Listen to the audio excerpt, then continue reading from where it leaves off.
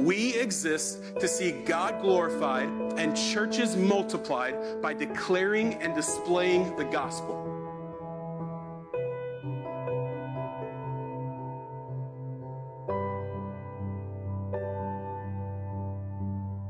And when we say God glorified, what we mean is that we exist for the purpose of seeing God receive praise, worship, honor, glory, credit, and fame. We believe that He is due, and so we want to spend our lives, our words, everything pointing back to Jesus. Right? It's why when you come here, we say our one desire is that when you leave here, that you'll marvel at Jesus more. But the reason that we chose the name Emmaus, the vision of our church, is that we want to be a people who declare who Jesus is from all of the scriptures. That we talk about Him, we proclaim Him here in this pulpit, we do it in our kids' ministry, through our songs, through our confessions, through the scriptures that we read. We do it with our neighbors and with our co-workers and with our children at home. That we are a people who declare who Jesus is, and that as Jesus is being declared, hearts are burning with the truth of who He is, and eyes are being opened to believe it, and there's faith being planted in the hearts of men and women. We want to see this transformation take place in people all across our city.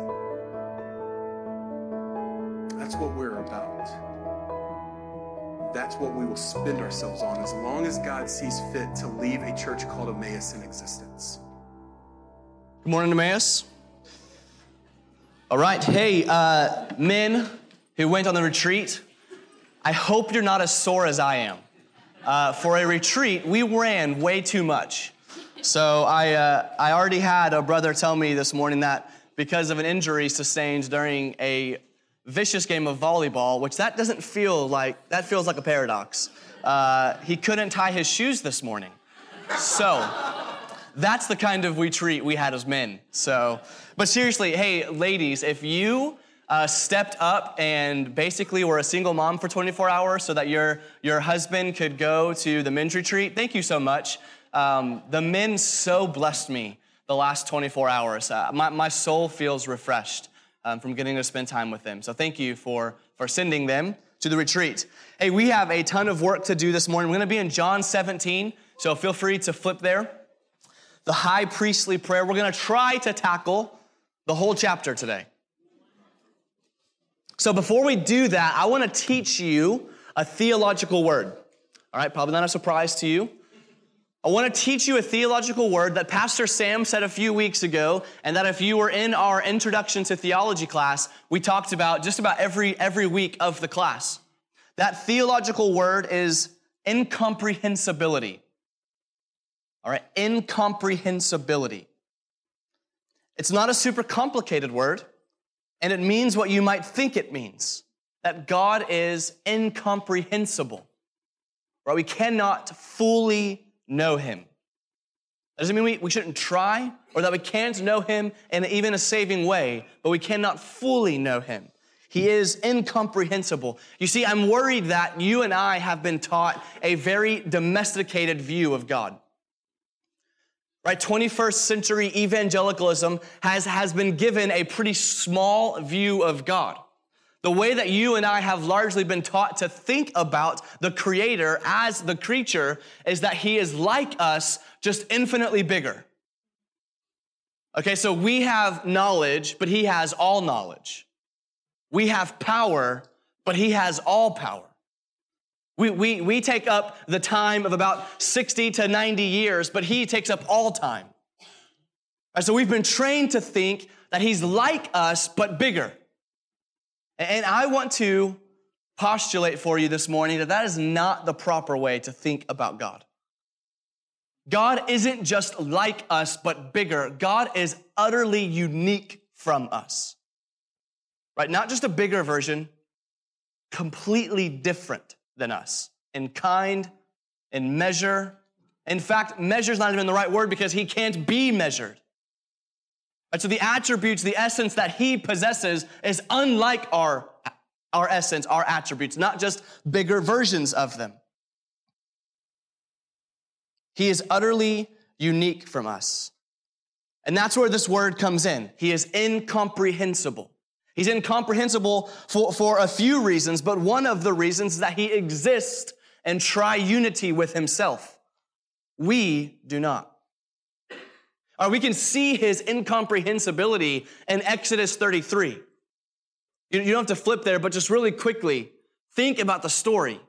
Moses is about to ascend Mount Sinai to get the 10 Commandments from the Lord. When he goes up there, he asks one of the most preposterous questions, I think, recorded in the Bible. Moses says to the Lord, "Let me see your glory." All right, what an ambitious question. Let me see your glory. And the crazy part of Exodus 33 is that God obliges. God says, "Okay, I'll let you see my glory. But here's the deal, Moses. I'm going to hide you in the cleft of this rock. And I'm going to pass by you. And I'm going to let you see my back. Because if you saw my face, you would die." Right now, the type of God who, if we see his face, we will die, is not just bigger than us, he's different than us. He's incomprehensible. So why do I start my sermon off with incomprehensibility? Well, I think it is going to really impact the way that we view this text. The Father, the Son, the Holy Spirit, all God, all their own persons, in an incomprehensible triunity amongst themselves. They are co-eternal, they are co-substantial, they are complete in themselves, they are lacking nothing. The doctrine of the Trinity entails a beauty that should ignite eternal praise. No analogy in the Christian life compares to it. Theologians throughout the centuries have tried to capture the Trinity in some kind of analogy, and they all fall short. Listen, the Trinity is not like water in that it can be vapor or an ice cube or water, yet still be the same thing. It is not like that. The Trinity is not like a three-leaf clover, though it has 3 parts, but it's one clover. It's not like that. The Trinity is not like you, in that you can be a daughter, a mother, and a sister at the same time and still be one. The Trinity is nothing like these things. The Trinity is unlike anything we've ever known or experienced, and it's infinitely beautiful. So this morning, the reason that matters is because God, in all of his incomprehensibility, through grace, is going to give us a slight peek behind the curtain. John 17, as I read and studied through this passage, theologian after theologian after theologian called this the greatest chapter in the Bible. Right? They might have a hard-pressed case because there's some great chapters in the Bible, but I do think they might be onto something by noticing that this might be the most peculiar chapter of the Bible. Because what we have in this chapter is the Lord's last prayer after the Lord's first supper. Jesus, on the brink of his death, prays for an entire chapter of the Bible. We have other prayers of Jesus, but not like this one. The Lord's Prayer, that we call the Lord's Prayer in the Gospels, is but a few sentences and is primarily a demonstration of how to pray.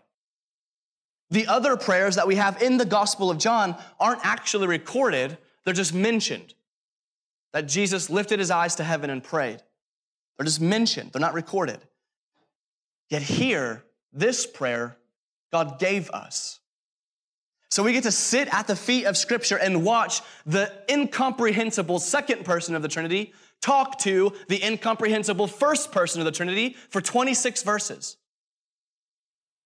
This is the pinnacle of, I want to be a fly on the wall to hear that conversation. Well, we get it. It's here in John 17. One theologian, J.C. Ryle, who was a theologian in Liverpool, England, he said about this chapter, there are sentences and words and expressions in these 26 verses which no one probably has ever unfolded completely. We have not minds to do it. He goes on to say, this chapter we have now begun is the most remarkable in the Bible. It stands alone and there is nothing like it. He's not wrong. Jesus talking to the Father for 26 verses. What a treat. Let's pray and jump in.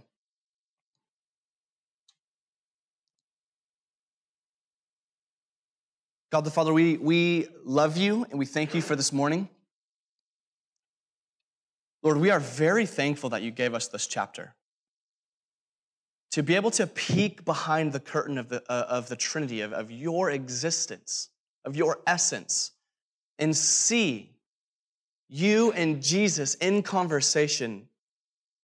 God, that's good and it's gracious that you gave this to us.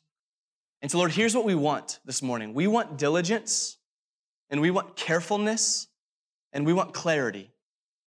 We want to look at these 26 verses as Jesus prays to you, and we want to learn from them. We want to sit under them.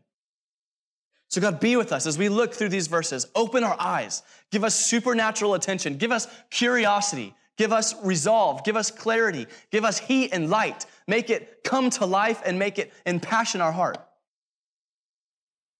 God, we need you this morning. We ask for your grace in these things. May your Spirit preach a better word than I've prepared. And may it all be for your glory and for our delight. It's in Jesus' name we pray. Amen. Let's read John 17. We're going to read the whole thing, and then we'll jump through in sections. John 17. When Jesus had spoken these words, he lifted up his eyes to heaven, and he said, Father, the hour has come.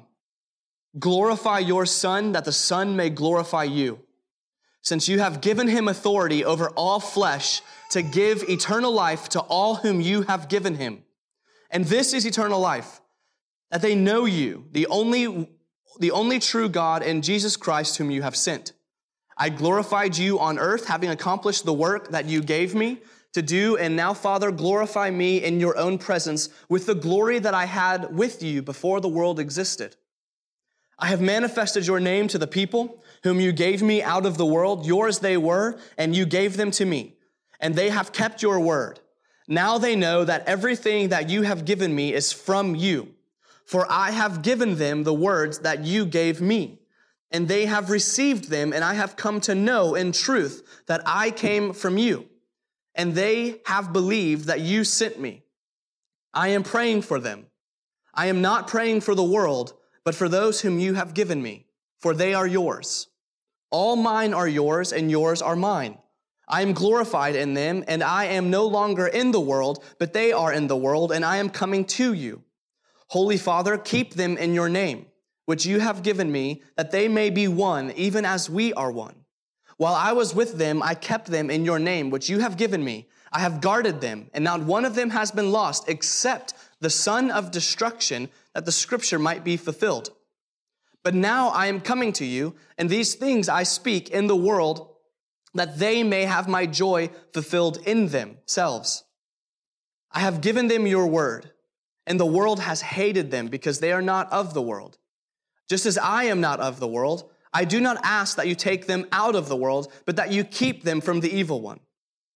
They are not of the world, just as I am not of the world.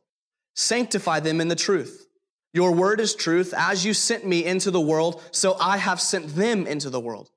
And for their sake I consecrate myself, that they also may be sanctified in truth. Verse 20.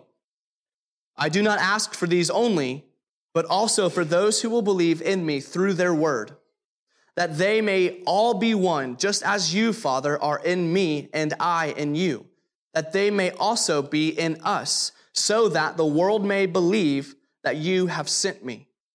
The glory that you have given me, I have given to them, that they may be one, even as we are one, I and them and you and me, that they may be perfectly one, so that the world may know that you sent me and loved them even as you loved me.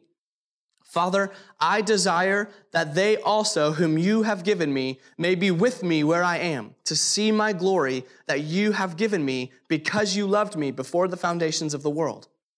O righteous Father, even though the world does not know you, I know you, and these know you, that you have sent me. I made known to them your name, and I will continue to make it known, that the love with which you have loved me may be in them and I in them. All right, we have some work to do. I texted the pastors this week just to confess to them that this text intimidates me. Just to be totally frank, my cards on the table, as I prepared, the more and more I prepared, the more and more I got worried. My wife, even during the third song this morning, she just leaned over and said, "How are you feeling?" And I whispered back, "Nervous." This text is a lot. It's big, right? It felt heavy to think through how to parse this out and pull out of it the glorious implications to give to you this morning. It felt heavy. One of the difficulties of the chapter is how to even outline it, right? Did you feel the cyclical pattern? There are many clauses repeated. And so how do I outline this prayer that Jesus is giving to the Father in a way that's helpful for us to navigate our way through the chapter? And there's multiple ways we could do it, is there not? However, to give us some guardrails on where we're going to go, let me give you an outline that I think we're going to take this morning to make sense of this big chunk of text. Here's our outline this morning for all you note takers. Verse 1 through 5, Jesus prays for himself. Verses 6 through 19, Jesus prays for his disciples. And then verses 20 through 26, Jesus prays for those who would believe because of his disciples, i.e. us. As we go through these sections, you're going to see many themes, and it was hard to choose between who he's praying for and the themes on which to draw out most. So I'm going to give you both, and we're going to follow the who he's praying for pattern of the text. But here's just a few themes. 1, the mutual glorification of the Father and the Son. 2, the mediating and protecting ministry of our Lord Jesus Christ. 3, the unity of the church. And 4, the establishment of the saints' glorification and their joy. Let me give you those 4 again really quickly. Pay attention to the text and watch for these 4. The mutual glorification of the Father and Son, the mediating and protecting ministry of our Lord Jesus Christ, the unity of the church, and the establishment of the saints' glorification and their joy. Let's jump in, verse 1 through 5. I'm not going to read every section over again, but verse 1 through 5 I will to start us off. When Jesus had spoken these words, he lifted up his eyes to heaven and said, "Father, the hour has come. Glorify your Son, that the Son may glorify you, since you have given him authority over all flesh to give eternal life to all whom you have given him. And this is eternal life, that they may know you, the only true God, and Jesus Christ whom you have sent. I glorified you on earth, having accomplished the work that you gave me to do. And now, Father, glorify me in your own presence with the glory that I had with you before the world existed." Look at the very first few words. Jesus had spoken these words. When Jesus had spoken these words, what does that do for us? What that means is what's happening here in 17 is directly connected to what just happened in 16. Right, it said, when Jesus had spoken these words. Some translations translated after Jesus had spoken these words. I think both translations are valid, but what it's doing is it's connecting the high priestly prayer of John 17 to the farewell discourse of 13 through 16. Right, this is the last chapter of the farewell discourse. However, it's not just the last chapter, it's the pinnacle of the farewell discourse. Jesus is turning from talking to his disciples to talking to the Father. And moreover, look at the chapter, the heading of chapter 18. Look at your Bible and look at the heading of 18. It says, the betrayal and arrest of Jesus. So that's what's coming for us. This prayer ends, and that's what happens. So not only then do we have the incomprehensible second person of the Trinity communicating to the incomprehensible first person of the Trinity, this is a prayer on the brink of his death, which will change the course of human history forever. So it's not just any prayer, it's the prayer the night before he dies. So this is connected to the farewell discourse. We can see the first theme of mutual glorification as well here, can't we? And this is important for us to keep in mind as Christians. The Trinity does not have inward jealousy for one another. The Father isn't jealous that we pray in Jesus' name. The Spirit isn't jealous that we're called Christians and not Spiritans. The Trinity is not jealous for one another's glory. They mutually glorify one another in their intra-Trinitarian relationship. Verse 2, since you have given him authority over all flesh. Since you have given him authority over all flesh. I love this. There's a reason, even today in liturgy, Sam said it. He referred to Jesus as King Jesus. And I like that title because Jesus is the king. What is he the king of? He's the king over all flesh. You, me, your friends, your family, all believers who have and will ever live, all non-believers who have and will ever live. He is the king of all flesh. Whether we bow the knee or not, he's the king. And with this sovereign rule over all flesh and all people, what does he do with it? Look at the text. Since you have given him authority over all flesh to do what? To give eternal life to all whom you have given him. This is utterly rich. This is so good. The ruler of the world, the King of Kings, who has authority over all people, believing, non-believing, dead, will be alive, all of them. He can do whatever he pleases. And what does he do? He gives life to people. What's more is that we learn in just a few verses that the way of salvation, the way of this eternal life that he gives, will come from a brutal, unjust, and humiliating death that he didn't deserve to die. So there's no concept of humility like the Christian concept of humility. The king who has everything gives up everything that those who have nothing might have him who is now their everything. Look what it gives a qualification: to all whom you have given him. One of the consequences of God's rule over all people is that he is sovereign over everything, including salvation. Meaning that the eternal life that Jesus grants, according to verse 2, are for those whom the Father has given to Jesus. You will see a theme here that plays out throughout the prayer. A distinction between those who are a part of the world and those whom the Father has given Jesus. He will even say in the next section, did you catch it? I am not praying for the world. I'm praying for those you have given me. I don't know how this makes you feel or how this news sits with you, that God is sovereign over the world such that he is even sovereign over salvation. But I hope it rings in your ear as sweet news. For what else would be the case? If Jesus wasn't sovereign over salvation, who would be us? How in the world would that be good news? My friends, thank God it is not so. For if we were sovereign over our salvation instead of Christ, we would surely ruin the whole endeavor. Praise God that he's the one who's sovereign. Verse 3 through 5. Jesus says, he says this, and this is eternal life, that they know you, the only true God, and Jesus Christ whom you have sent. I glorified you on earth, having accomplished the work that you gave me to do, and now, Father, glorify me in your own presence with the glory that I had with you before the world existed.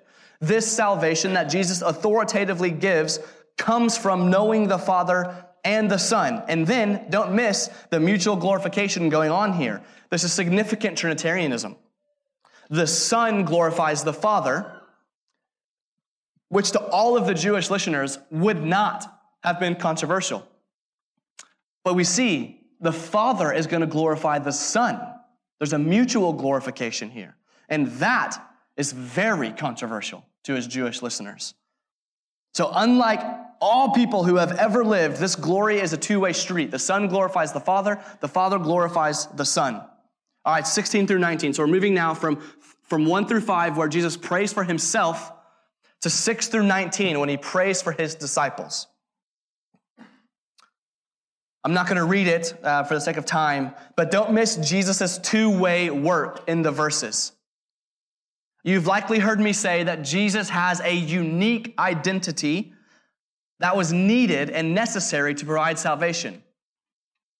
And these verses give an example of what I mean. Jesus has a two-way ministry in these verses. Don't miss that. He comes down to manifest God's name to God's people, and he goes up to intercede on behalf of God's people to God. But he comes down to manifest his name. He goes up to intercede for his people. Jesus says that he has manifested the Father's name before the people. And what we see here is the reality that Jesus is the full revelation of the Father. We've seen this all over John. Literally John 1. This is how it starts. We've seen this all over John. Just a few weeks ago, we saw a conversation between Jesus and Philip. Right when Philip says this phrase, Lord, show us the Father, and it is enough for us. And Jesus replies to him kind of exasperatedly, have I been with you so long and you still do not know me, Philip? Whoever has seen me has seen the Father. Jesus has manifested the Father in such a way that nature never could, or the prophets never could. He is the full revelation of the Father. However, Jesus does more than just reveal the Father's name to us. He ministers on behalf of us before God. He makes the glorious claim of ownership. Did you see it? That all that belongs to the Father belongs to the Son, including the disciples and those who would follow him. But his ownership leads to protection. I have to read this part just because it's so good. You have to see it. Okay, look at verse 9. I am praying for them. I am not praying for the world, but for those whom you have sent me. For those who you have given me, for they are yours. All mine are yours, and yours are mine. Right? So there's the ownership. All that belongs to you belongs to me. And I am glorified in them, which is good news in itself, friends. Jesus is glorified in his disciples. And I am no longer in the world, but they are in the world. Keep in mind, this is the farewell discourse. He's telling them that he's about to leave. So I am no longer in the world, but they're staying. And he's concerned about that. And I am coming to you. Holy Father, keep them in your name, which you have given me, that they may be one, even as we are one. While I was with them, I kept them in your name, which you have given me. I have guarded them. Man, there's good news in those 4 words. I have guarded them. And not one of them has been lost except the son of destruction, which is a reference to Judas, that the scriptures might be fulfilled. But now I'm coming to you. And these things I speak in the world, that they may have them joy fulfilled. I have given them your word, and the world has hated them, because they are not of the world, just as I am not of the world. I do not ask that you take them out of the world, but that you keep them from the evil one. You see what he's doing here? He's interceding on behalf of his people. He's interceding on behalf of his disciples. He knows he's leaving and they're staying. He knows what the world can do to someone who treasures the word of God, because he's had it done to him, and he's about to exceptionally have it done to him next chapter. So he knows their fate if he leaves them as the ambassadors of the word of God. The world is going to hate them. And so he's interceding to the Father on their behalf. Keep them. I've kept them while I was with them. Now I'm leaving them, and I'm praying, you keep them, Father. I have guarded them. Now you guard them. This is glorious, and it should lead to our assurance. It's beautiful, and it gives us an insight to the priestly work that Jesus does for all eternity. Right? I don't think this is exactly the same type of way Jesus intercedes as our eternal high priest, but I do think it gives us a glimpse into the activity that Jesus is fighting for our entry right into heaven, and he is petitioning the Father to guard and protect and be with his people. The fact that any person of the Godhead would even notice us is miraculous. The fact that they would work together for our good is grace. Yet that's not all what's happening in these verses. Here's 2 other themes. The first is unity, which I'm going to save for the 3rd section because it comes up big time there. But don't miss it. Holy Father, keep them in your name, which you have given me, that they may be one, even as we are one. The second, so the first is unity. The second is, what does the preservation of the Father and the unity of the saints, what does it lead to? Our joy. Look at verse 13. But now I am coming to you, and these things I speak in the world, that they may have my joy fulfilled in themselves. Don't let this pass you by. The Trinitarian King of the universe is concerned for your joy and has fulfilled it in himself. What's more is he knows both you your joy and your security are going to be threatened by the world. As Jesus leaves the world, the reason he prays for the Father's protection for his people is he knows that the world is going to try to rip them apart. And so he prays. He foresaw the persecution of his people, and he prays toward their joy amidst the avalanche. Verses 17 through 19. Let me just read these real quick. Sanctify them in the truth. Your word is truth. Sanctify them in the truth. Your word is truth. As you sent me into the world, so I have sent them into the world. And for their sake, I consecrate myself, that they may also be sanctified in truth. These last few sections in this verse, remember we're in section 2 here. Jesus is praying for his disciples. These last few verses bear so much significance and meaning. We have a lot of people at Emmaus interested in missions. And for that, I praise the Lord. We have people who are wanting to bend everything in their lives towards this endeavor of the gospel to the nations. That is amazing. Yet hear me, one of my goals is to see it that any who would dare claim that they want to pursue missions see themselves as theologians. Why? We see it in this verse. A robust understanding of missions entails a robust understanding of Trinitarianism. The first person of the Trinity sends the second person of the Trinity, whose work, by the way, is sealed by the third person of the Trinity. To do missions is to participate in Trinitarian activity, whether we like it or know it or not. Missions is Trinitarian work. Section 3, Jesus prays for those who believe because of his disciples. Verses 20 through 26. I do not ask for these only, these being his disciples, but also for those who will believe in me through their word, that they may all be one, just as you, Father, are in me, and I in you, that they also may be in us, so that the world may believe that you have sent me.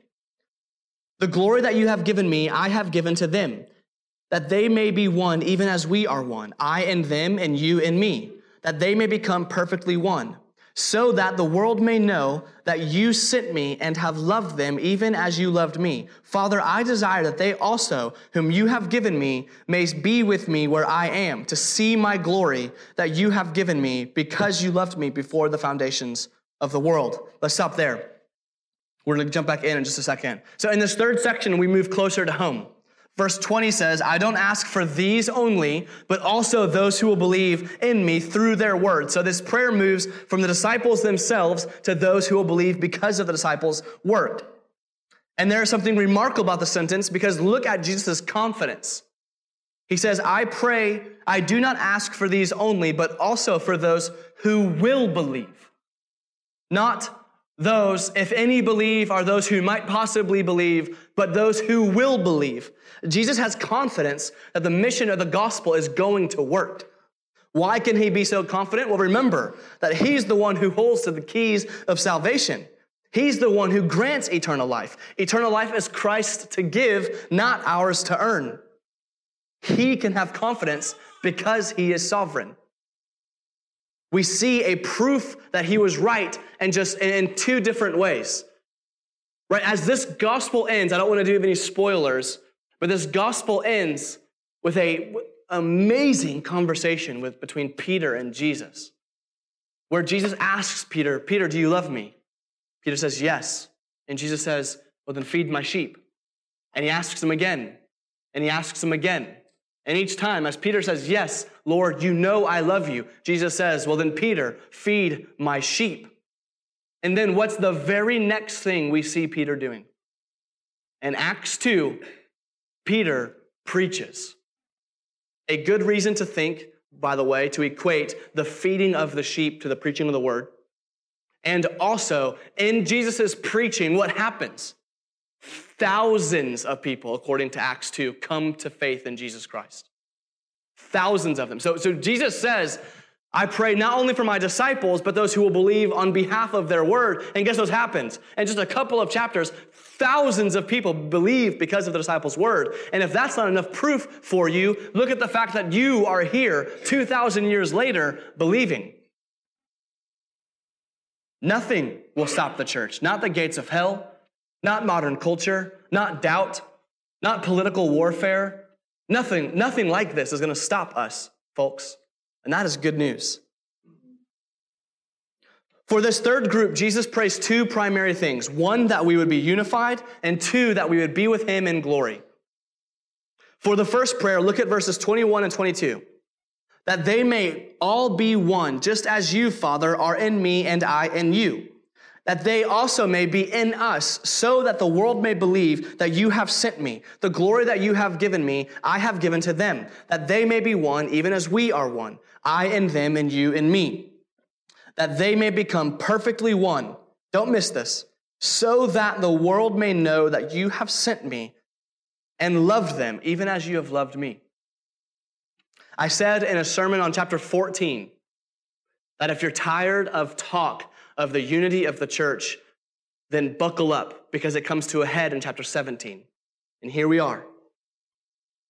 Look where our unity is rooted, and look what our unity leads to. Our unity is rooted in nothing less than the triune existence of God. Did you see it? Father, you are in me and I in you.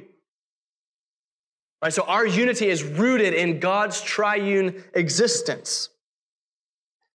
The love that characterizes the relationship of the Trinity is supposed to characterize the love of the believing community.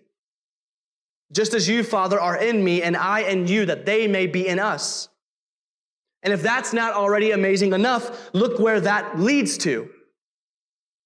The second part is that the purpose of the unity of the believing community, what's it lead to? That they may become perfectly one, so that the world may know that you have sent me and that you've loved them as you love me. Christian unity is rooted in Trinitarianism, and it shows the world the glory of the Trinity. Let me repeat that just in case you didn't catch it. Christian unity is rooted in Trinitarianism, and it shows the world the glory of the Trinity. The world will know the Father has sent the Son, and the world will know the Father loves them as a result of the unity of the church. That is a big claim. For Jesus to pray that is a big deal. Next, Jesus prays that we will be with him in glory. He says, Father, I desire that they also, whom you have given me, may be with me where I am, to see my glory that you have given me because you loved me before the foundation of the world. And how incredible is that?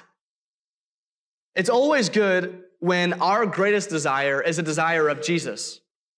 Or we know Jesus is going to get his way, so it's good news for us. We as Christians have no greater desire than to be with Jesus, right? We don't want heaven because there's going to be a lack of pain and reunification of family. We want heaven because Jesus is there. Right? We want him. He's our prize. He's our reward, nothing else. If Jesus wasn't in heaven, then I do not want heaven. I want Jesus.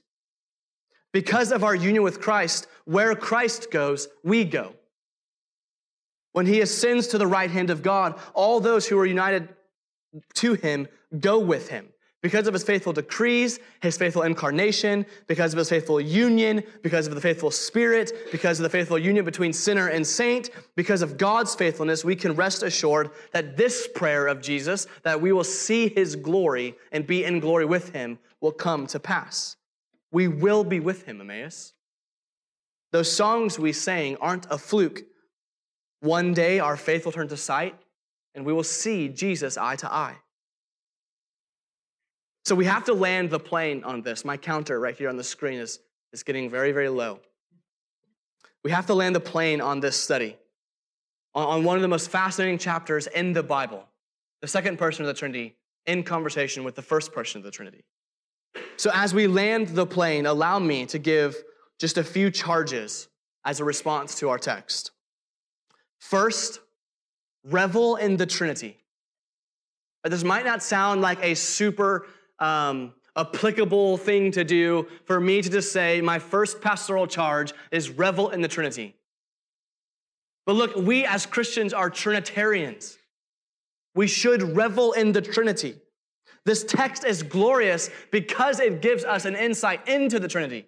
Did you look at this, just as a simple test case to show you how good this passage is. From this passage alone, we can see that Jesus and the Father are the same, such that they can say in verse 1, they share the same glory and they glorify one another. Verse 11, that they share the same name. Verse 10, that they share the same people and they share the same belongings, such that whatever is the Father's is also the Son's. And they can even speak, according to verse 21, with language that they are in one another. What does that mean?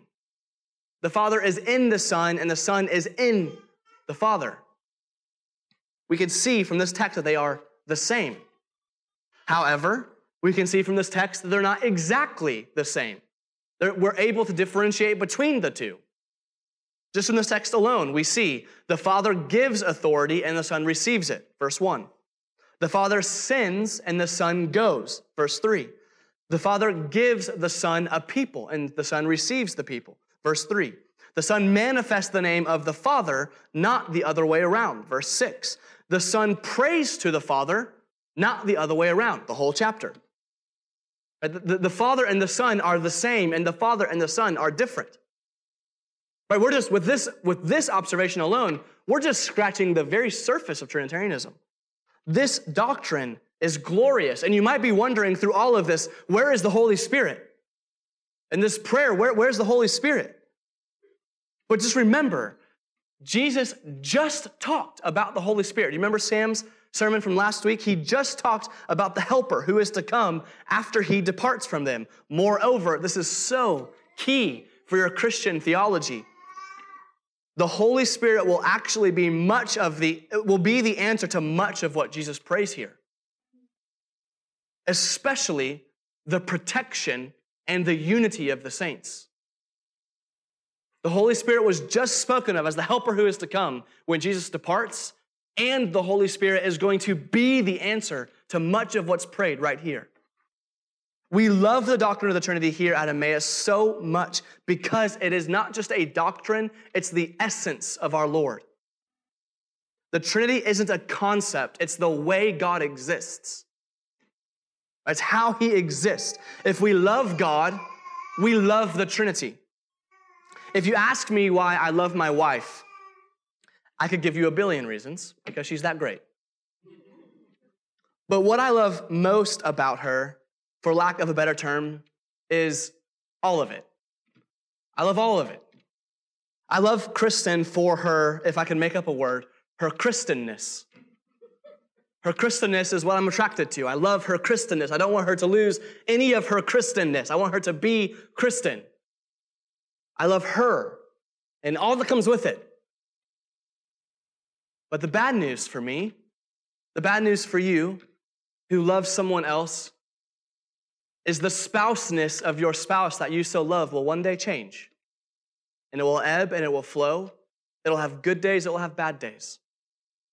And the Lord, in his Trinitarianness, will never wave. He will never alter. He will never be fickle. He doesn't have a Trinitarian character. He is Trinitarian. So revel in the Trinity. Love the Trinity. Second, pursue unity. Of course, this is an application of this text, right? Pursue unity. In Jesus' final and only long-recorded prayer, he prays for the unity of the believers multiple times. Do you think this matters to him?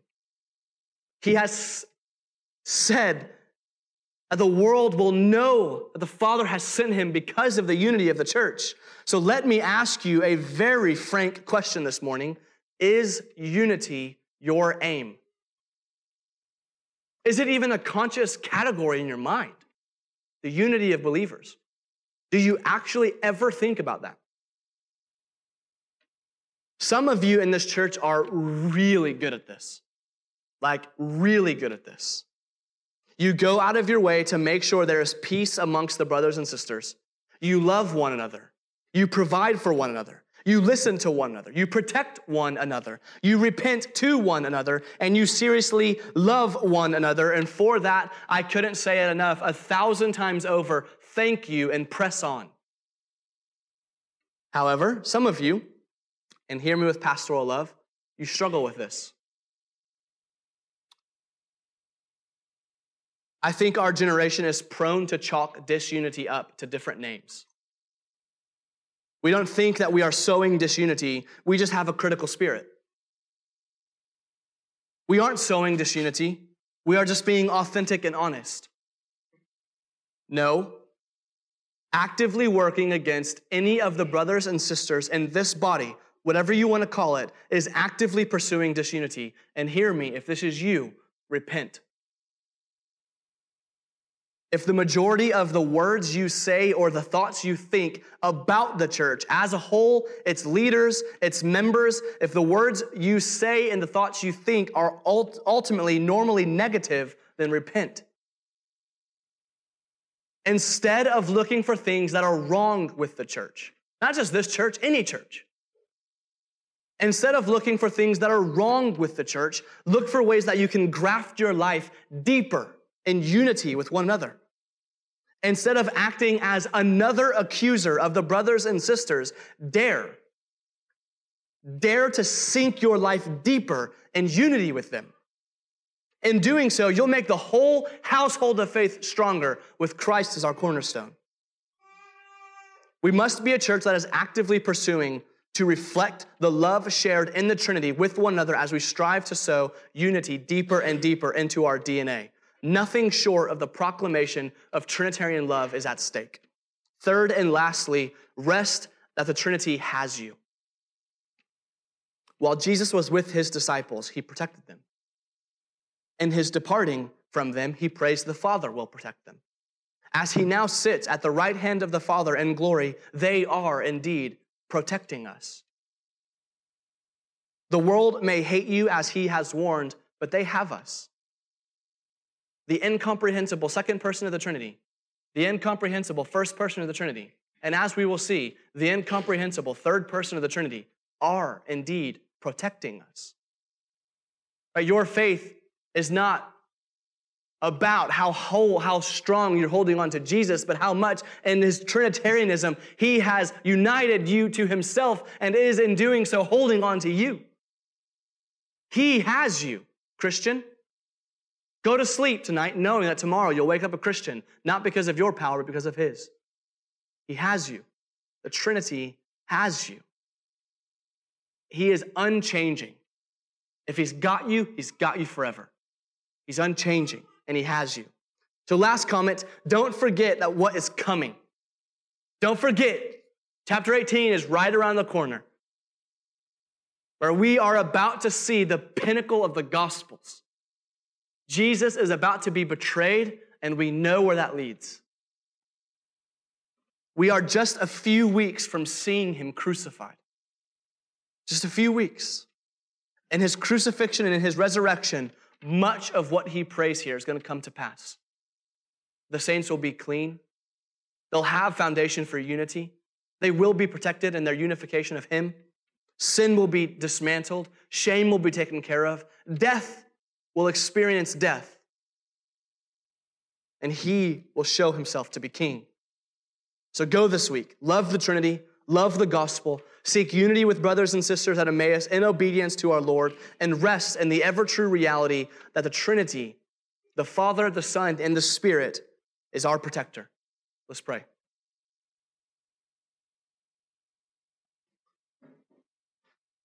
God, we love you, and we don't want this to be the end of our study of John 17, but just the beginning.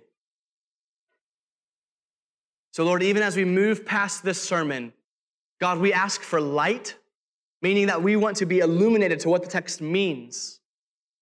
And we ask for heat, that we want a fire to be ignited within us about what the text means for our lives.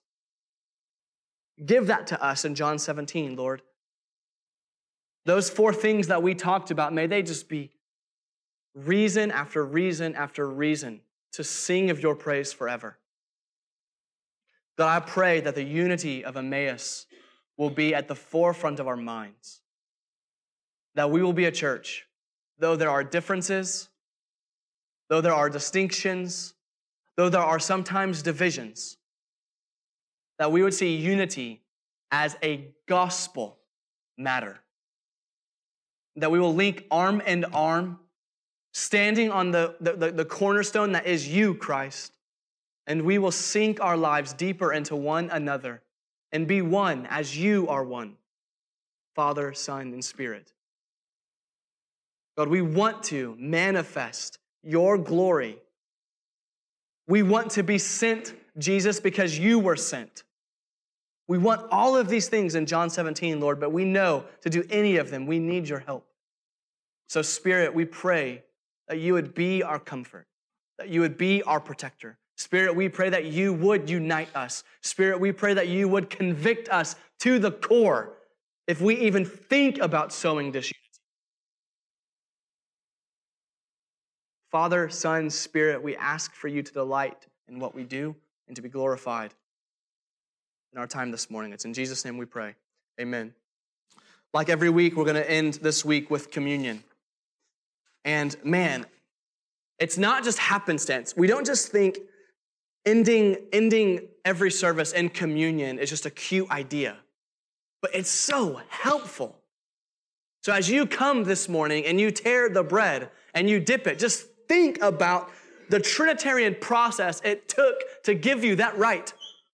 The Father preordaining all things and giving to Jesus his people. Jesus taking those people, living a perfect life on their behalf, dying on the cross to shed his blood for the forgiveness of their sin, giving his robe of righteousness to us to cover our filthy rags, rising from the dead, proving that death is over, and then the Spirit coming and uniting all things, all people to Jesus.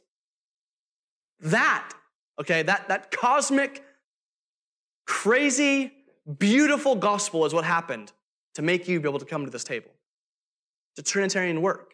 So as we come, let's worship the Trinity. If you're a believer in Christ, you believe in this Trinitarian reality, and you have surrendered to him as Lord, we would invite you to come. You should come down this way, come take from one of the three tables and go back up to your seat this way. If you're a non-believer, we would ask that you not come and take the bread and juice, but sit in your seat and take Jesus. This is going to do nothing for your salvation. Only Jesus can save. So don't perform a hollow religious activity by coming because you feel embarrassed to stay in your seat. Don't feel embarrassed. Feel invited to talk to anyone who's coming down and taking and asking them, what does it mean to follow Christ? Church, we love you. We thank you. Come and take. Thank you for watching this Amaze KC podcast. More information about Amaze KC can be found available online at www.amazekc.com.